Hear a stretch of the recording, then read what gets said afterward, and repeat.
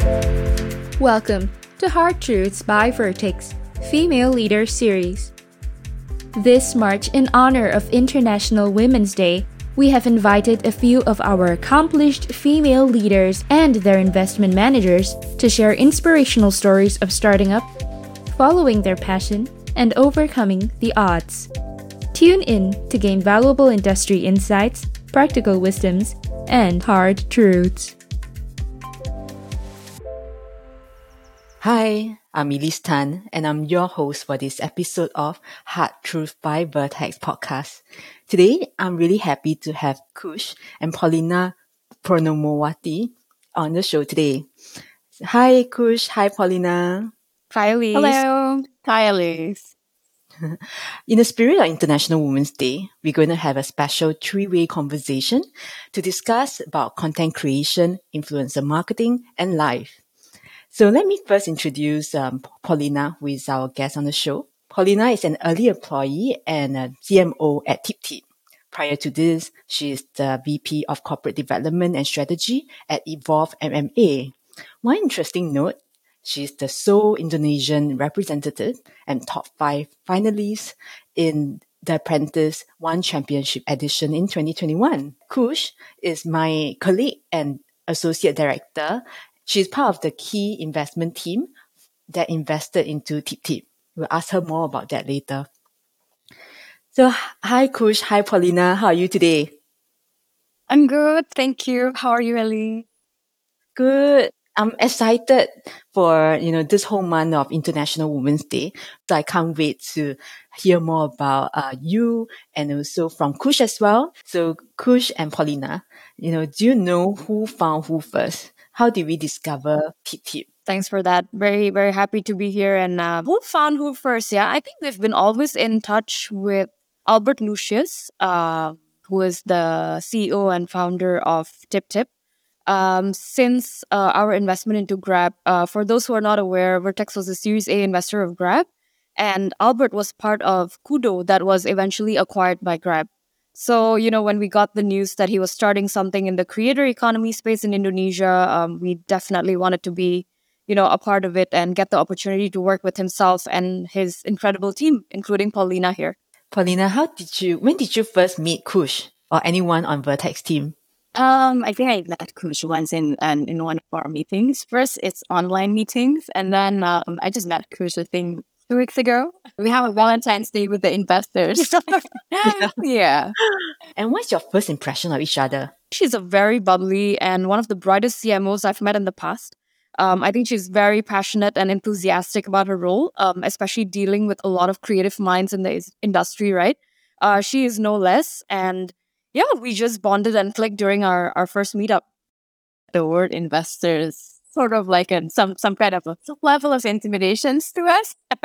There's no secret to everyone, right? But when I met Rose and then I spoke to her, it's just so, what do I say? It's so fluid and Chris is such a friendly person and being also a bubbly person. So and right away we clicked, at least that's from my end. That's my first impressions of Chris. That's really nice to hear. Paulina, would you like to tell us more about TipTip? Sure. So TipTip is a marketplace for digital content. So basically it connects creators and their supporters not only to share and monetize their activities, so digital contents, live sessions, even offline sessions, and more to their supporters, but also to engage. So it's a two parties or even third parties platform for creators to engage with supporters and monetize their activities. But at the same time, supporters can also engage with the creators and promote as an affiliate to creators' contents and make money as well. So it's like a win-win platform for all these two entities, creators and supporters. That's in a nutshell. How has the journey been like? I think we invested last year. As a startup in a very early stage, it's never been easy, right? Like the idea is there, but then we put one and then we learn a lot about it and then we have to improve the product market fit. But the more I spoke to creators, the more I spoke to supporters, the more we know what they need. So it's not so much only about sharing and monetizing their contents for creators, but also to engage and connect with supporters. And likewise. So what we know is that the porters, yes, they would like to consume digital contents, events, live sessions, anything that, but they also want to engage. And one thing about Indonesia is that Indonesia is a very social market. It's just by culture, we're very social. We'd like to meet each other. We love to eat together. So when social media is here, it's crazy. Right now, we're about 280 million population in Indonesia. And I think that for social media, the penetrations is about 191 million. Instagram, Facebook, YouTube. All of them have about roughly 100 million users in Indonesia alone. So that shows the culture. So that's where like TipTip, we feel like you cannot just monetize for creators. You cannot just monetize if you don't engage. So these kind of features, we started to edit more and more because we know this only after we launch. And then we hear them, we see them, and then, oh, actually, they also want to start with creators. So things is good, but not as easy. So yeah. So again, like what you said, yeah, it's never been an easy journey, but it's for me personally, it's very exciting. It's very mind opening, because I think we also have the first mover advantage here. When people ask who is your competitor in Indonesia, I literally cannot say one because there's none that is literally the same business model. At the same time, you have that power first mover advantage, but at the same time, you have to educate the market what you're doing. So that is also not easy. Yes, it sounds super interesting, especially because Indonesia is a country with so many people who are on social media platforms. So, and this brings me to Kush. Kush, can you tell us how did we develop the thesis and then discover TipTip? Sure. I think there has been quite a bit of activity happening in the creator economy space, and it I think boils down to two main reasons. Number one is I think the market itself is very sizable and it's structurally growing, right, in Southeast Asia, right? I think currently the market is about 2.2 billion as of 2022, and in 5 years' time, I think it's poised to grow to about 68.3 billion. More revenue streams are added. It could be freemium, it could be through tipping, or it could be through brand partnerships as well. And the second point is obviously the rise of influencer marketing itself. I think influencer marketing has seen a tremendous growth in the past few years, mainly driven by an increase in overall content consumption and also accelerated by COVID-19, obviously. And obviously in Indonesia, I think Paulina mentioned that, Indonesia is one of the most social countries. We have about 78% social media penetration, or about 191 million users on social media. A lot of people in the younger generation, and I speak this based on personal experience with my nieces, nephews as well, a lot of them want to become gig workers and online creators as opposed to, becoming a full-time workers or a consultant or a banker. And obviously, along these lines, like Southeast Asia is poised to have about over 2 million influencers by 2027 across various platforms, paving way for high engagement platforms to not only exist, but also enable creators to monetize. So that's more on the market. Now, why did we select TipTip? I think they are very well positioned in Indonesia to obviously capitalize on this favorable sizable market, right?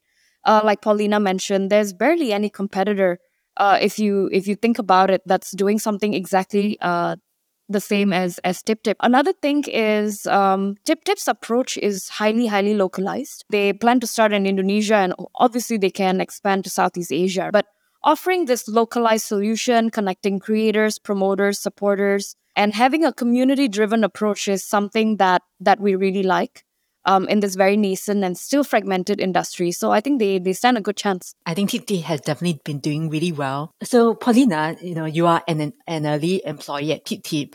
I'm just wondering if you can share, how did you discover TipTip and how did you, decide to join TipTip? This is going to be a very interesting story, by the way. Before TipTip world, I was always in fashion retail or fashion and beauty retails, from FMCG, and then I goes up to luxury brands, and then I goes up to more of like a fast fashion brands, and majority in Indonesia. So when I got a chance to join the apprentice, I literally quit my job. I jumped in, and then after I came back from the apprentice, I became a CCO, Chief Commercial Officer of F&B chain in Indonesia. And then Chatri called me. Chatri is the host of The Apprentice. So he called me and, hey, by the way, how are you? Da, da, da, da. And then he offered me a job in Singapore. So that's how then I moved to Singapore and work for one of his company in Evolve MMA as a VP of business development, basically. So I think it's only about like a year I've worked with Chatri, and then I got this direct message in LinkedIn from Albert Lucius. Hey, I watched The Apprentice, da da da da. We're looking for a CMO. Are you interested? So my first reactions was, and then I told him, like, let's just meet first. So I met him, and then I talked a lot. I asked a lot, and I really get I really want to know and get to the idea of what's the business model, where are we going, what's the visions, etc., etc. And then I get to meet the other C-levels, and it's just a very easy decisions for me to say yes. It's a crossing between gut feelings, but also like seeing how future is gonna be. Because even before The Apprentice, when I was still in Indonesia, and I had this in my head that I've been in retail for so long, but I think what I need to understand more and like immerse myself fully is in technology. It's in like digital, because that, obviously that's where we're going through, right? Or towards. So when this comes in, and especially TipTip is all about content creations and content creators, that's something that's not so alien to me. I've been working with a lot of them, right? Because I've been working with brands. So in the past few years, content creators and especially influencers is a key instrument for marketing. So I've been working with a lot of them. So I know how is it from the brand side and from their side. And then obviously, particularly after The Apprentice, then I know the side from the creators alone too. So when this comes in, it really just like a puzzle click, and it's an easy yes to Albert that then for the challenge. I would say the challenge, because it was very early stage, and like we haven't really gone far into like what the strategy of the product gonna be, etc. So that's how I was actually come across with TipTip and finally like be in TipTip. Yeah, I think, I look at the kind of marketing you have done is really super interesting. I'm going to ask you more about Apprentice experience later on. Okay, but for now, I'm going to ask you, what have been the hard truths that you experienced being the CMO at TipTip for the past year? Okay. There's several levels, but I think what I would like to put out first as a hard truth is that when you're an entrepreneur and you're starting a business, you have an idea in your head, like, okay, this is the business model. This is going to work, right? And then you put the products out, you test it with a market in a smaller scope, and then you learn. You learn meaning like, oh, yes, but not so much that, so you have to add something more, right? And then you try it again to a bigger market. Yes, they grasp more, but not yet there. So I think this is the same with all entrepreneurial experience or business model. So startup is one of them. It's just one of them, right? Especially when you're creating something that is not yet out there. So it literally putting, like, for me as a CMO, it's not just about, okay, how do I market this? No, like you really have to think about not only how to market this, how to sell this, how to acquire creators and supporters, but also how do you grow and build the platform to really suit them, to really like cure their problems. What are their problems? You really have to do both, like listening and then adapting and then doing it, So that is the hard truth of it. Like when you start something, you felt like you know it. Yes, you know it, but it's probably only 20% of what you should know. Yeah. Yeah. And you know what? For our previous episode, we have been speaking to many founders as well as investors. So it's really refreshing hearing from you, because you are the first, C-suite, guest that we have on our show. And I see that because you are in a very early stage of the company building, you are like an owner. In our previous conversation, we also talk a lot about how you went to get your MBA in the US. I think as female, we are kind of a different breed compared to maybe the Western world. And I think you mentioned that when you are in the One Championship, you felt it really strongly. So what kind of advice would you have for women leaders? Well, I think it's not only being probably female, but also Asian culture tends to be less outspoken as opposed to the Western. I think it's just by culture, but it's going to different, it's going to be different in between individuals because how you're being brought up to what probably difference. So, but in my experience in The Apprentice and during my first years of MBA as well, being an Asian student and female, I remember I have to really have my force from inside to speak. Like I think for female and especially Asian female, you have to really be very confident, like even before you say, right? Like, and then, so I think majority of people would have this bubble thought in their heads before they speak, if you're a female and if you're an Asian female, right? It's like, should I say this? Is it right to say? Like, will it be embarrassing? Is it good? Is it necessary? And that thing's like, like it's in your head. If I can say a tip, it's like, first, I did this to myself. So I tried to build my confidence first in my own level, not see myself as a female or as an Asian. No, like I try to strip all off, like it's just like I have a thinking and we're all human, right? And I just have to say it. So I just try to rip that off. And I think that for me, it helps. But a lot of people ask me, but how? It's not that easy. And sometimes things can be very intimidating, especially if you're in a business, like setting and you're talking to directors, you're talking to investors, right? That can be very intimidating. So for me, I think the first way to go is like doing it casually. So, I from my early times, I try to talk to more like international people or like people in a very different background of me. So I try to be confident for me in that setting. So when it's needed to speak in that more like formal setting, so at least I conquered my own, like fear of being confident, and that really, really helps. Yes, I think that is the most thing that a lot of female, especially Asian female, think is, should I speak? And, oh, by the way, my boss is here. Oh, by the way, like I'm the only female in the room. So there's that. And what I can say to us is that sometimes it's just in our head. Yeah, that's very true. And I like that you mentioned how we actually have artificial limits on who we are or who we should be. And sometimes it's really in our head, it's so important to know that we are enough and that we have something valuable to share. And I want to also direct the question to Kush because Kush, you have studied overseas and I'm sure you have seen many different cultures. So what would you advise, for females who want to become leaders, top of their arena? I think I'm myself and I'm a minority in Indonesia, right? I am actually Indian Indonesian, and it's not very easy for us to penetrate into the workforce over here. I think I've been lucky enough to, study overseas. I studied in Singapore, Canada, came back, and eventually got a job in banking. I think one thing that you need to do is obviously be very persistent. Come with a very confident demeanor as well, where you try to achieve the stars. Because if you don't jump that high, you will not even know where you can hit, right, eventually. So always aim for the best and never feel pressured by a lot of, say, men around you. I think what really helps in Indonesia is also the community aspect.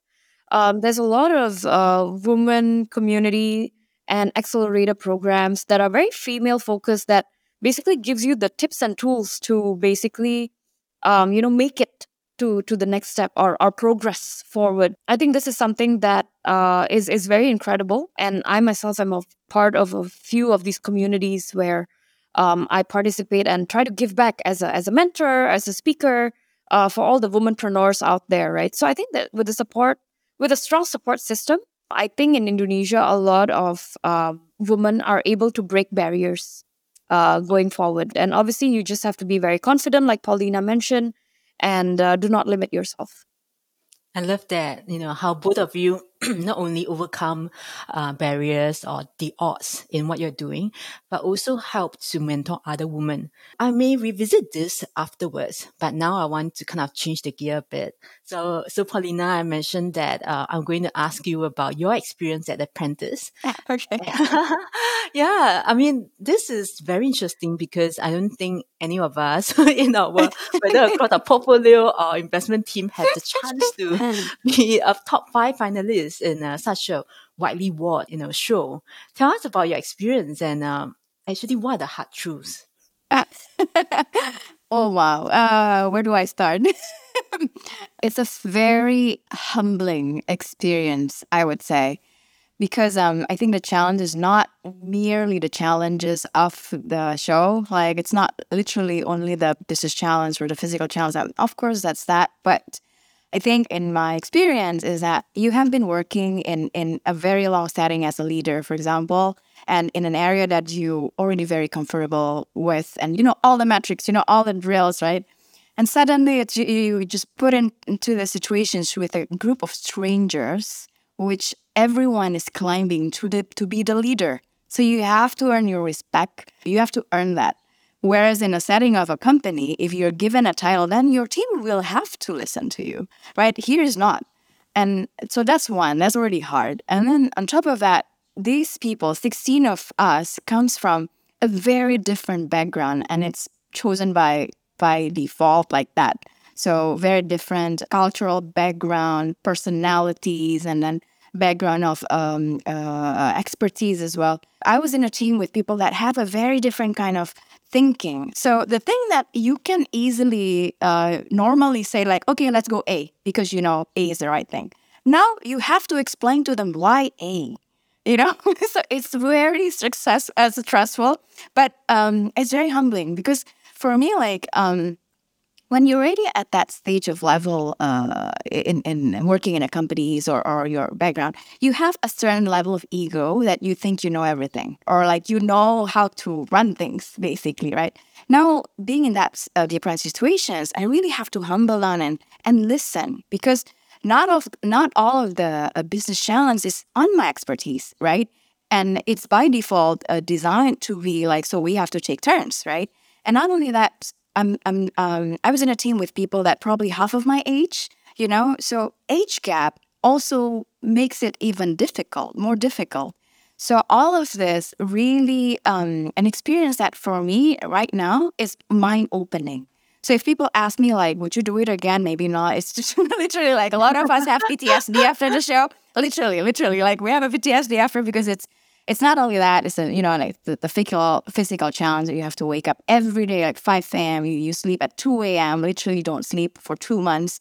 So it's really like pressing you down, like you being stretched super, super, super thin.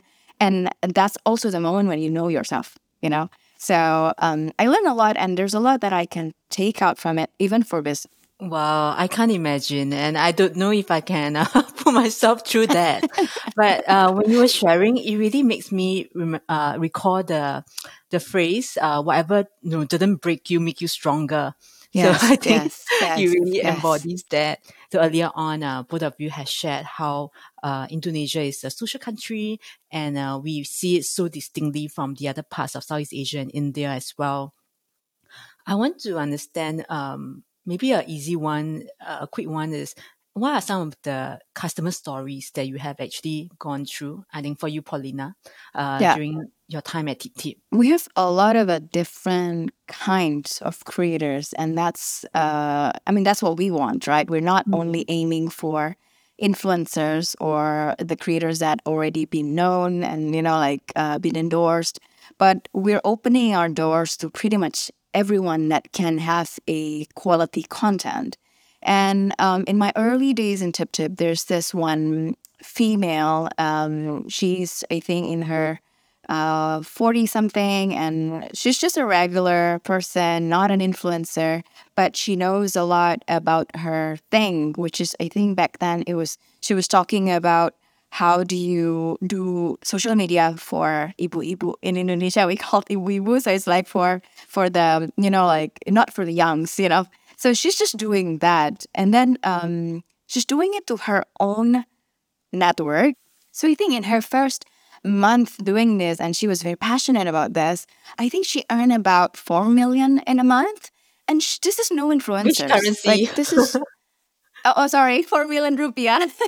So it's about probably like Wow. $380 or yeah. And this is from someone that it's no influencers. And if you're sharing what you're sharing in the regular social media, the one that can make money from the big names is only when you are having a lot of engagement, followers, you got endorsed by brands, or the platform pays you because of the engagement. And there's no way this lady can do it in that social media's platform.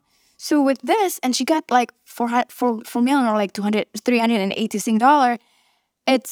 I remember like she's posting in her social media like, oh my God, I get my 4 million out of TipTip. And it's, for me, it's striking my head like, oh wow, like there's no way this person can make that much of money in the normal social media. And that's what this is all about. And more to come. Now, this is another set. There's a group, they're famous, but not so like nationwide famous. So they have a show, they have an audio show, a podcast in Spotify for free, right? And they already have followings, but it's free, right? In Spotify, it's free.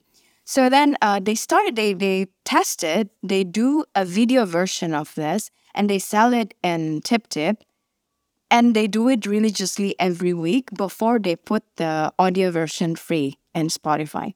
And they actually make money every show. Like every show, they get several millions rupiah again. So for them, again, they were like, oh, wow, so this is just more and more showing me that, being very, very honestly, a lot of people challenge me, why people pay, right? Like there's a lot of free content in YouTube and Instagram and so forth. Why people want to pay? People pay off, I see this.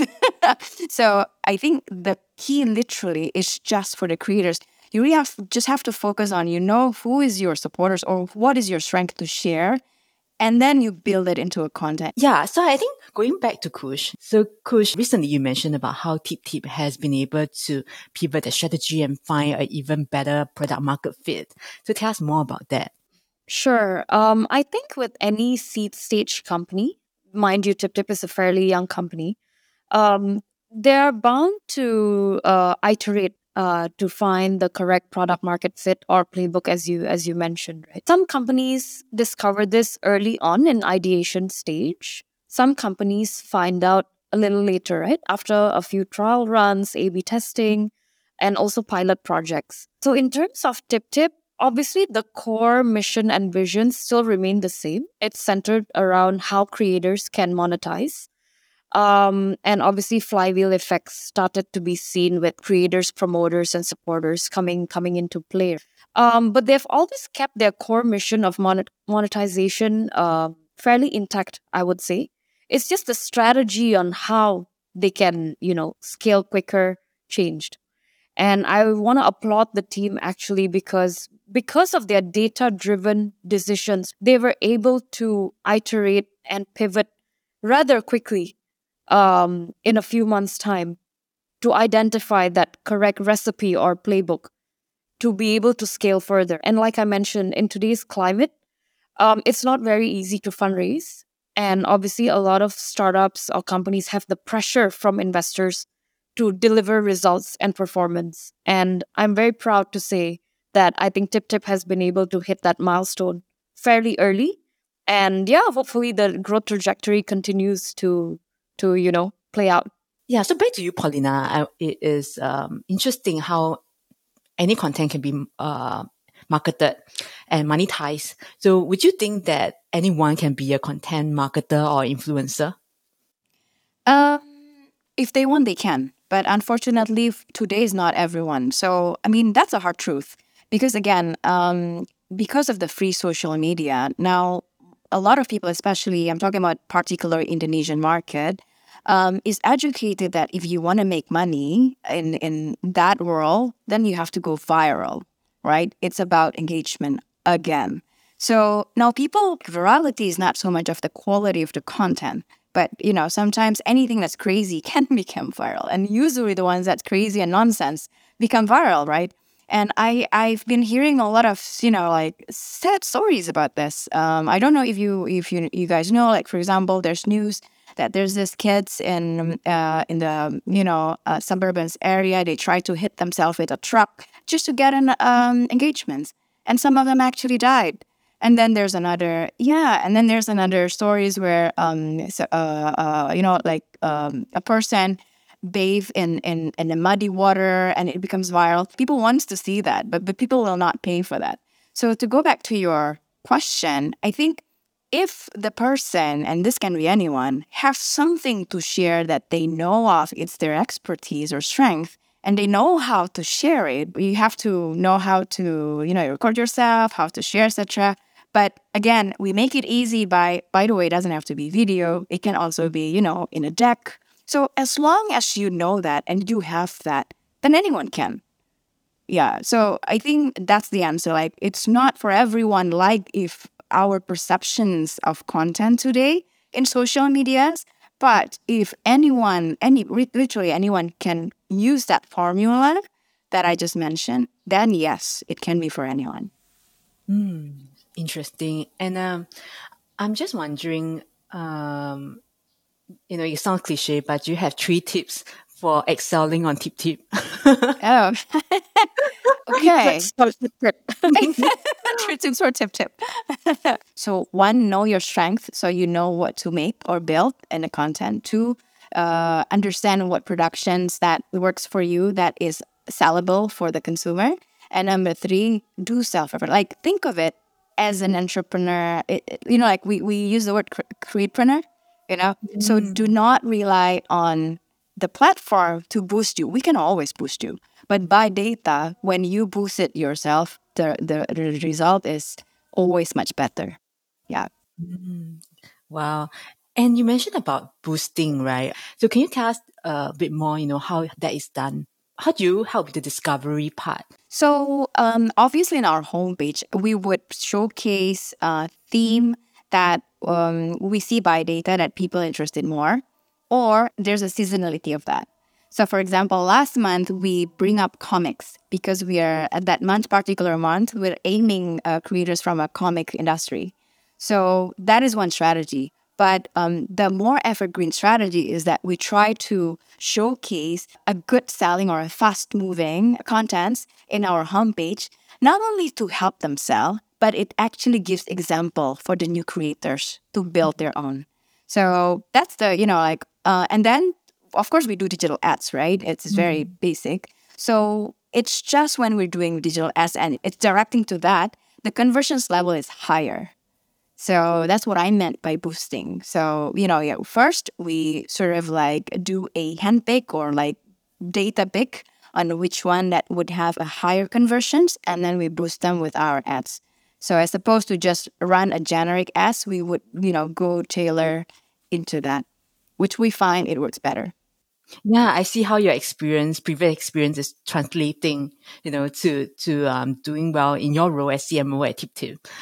Thank you so much, both of you, for sharing, tips for female founders and leaders, as well as the interesting tidbits about influencer marketing, content creation, as well as customer stories at TipTip. So, Paulina, before we end the show, tell us what's going to happen next on TipTip. Okay, so this 2-quarter or 6 months will be very interesting months for us because actually we're adding more and more features and offerings in the platform for creators and supporters. And one of the key things that we're going to launch in Q2 is creator subscriptions. So what I mentioned in this discussions earlier, it's all a la carte selling, meaning like one content, then you buy, right? Like you buy one content. Now, the more we research both creator and supporters, the appetite of subscriptions to a creator is high. So that's why in Q2, that will be our big, big launch, additional features that we have that creators now can sell their own subscription. So let's say I'm a creator, so people can subscribe to Paulina for whatever I'm sharing. And this goes both ways for supporters. We find that by our research that they see a better value of money on that when you pay subscriptions as opposed to just one. But from the creator side as well, the challenge with selling one is that producing a long content is apparently not easy for everyone. And for consumer or supporter, if they want to buy, they want it long. They want it long. So when you do a subscription, that breaks that. So you literally just, for creators, usually just can do, if it's a video, just a 5 minutes video, where you just have to make sure that in a week time, you probably like post 3 5 minutes video, which is easier to do. Right now, people are already doing it, anywhere else. So that breaks those two obstacles. So we're very excited to that. And we've been testing it to several potentials of creators and supporters. And both sides were like very excited about that. Any last word, Kush? Yeah, I actually want to thank Paulina for making the time to be part of our Heart Truth series. We are thankful that you have Vertex alongside your journey to building TipTip, and we continue to work together to ensure you guys hit more and more milestones ahead. Thank you so much, Kush and Ellis, for having me. It's always a pleasure talking to you both. Thank you so much for inviting me. Thank you so much. Thank you. Bye-bye. We hope you've enjoyed the conversation as much as we did. Before we close, do remember to check out the podcast notes via the link in the episode description. We have for you the entire episode transcript, bite-sized summaries, and a wealth of other resources and content that we're sure you'll love. Also, if you enjoyed today's podcast, please do spread the word and give us a thumbs up. It would help others find the show and mean a lot to us. Thank you for joining us. This is Hot Truths by Vertex. See you next time.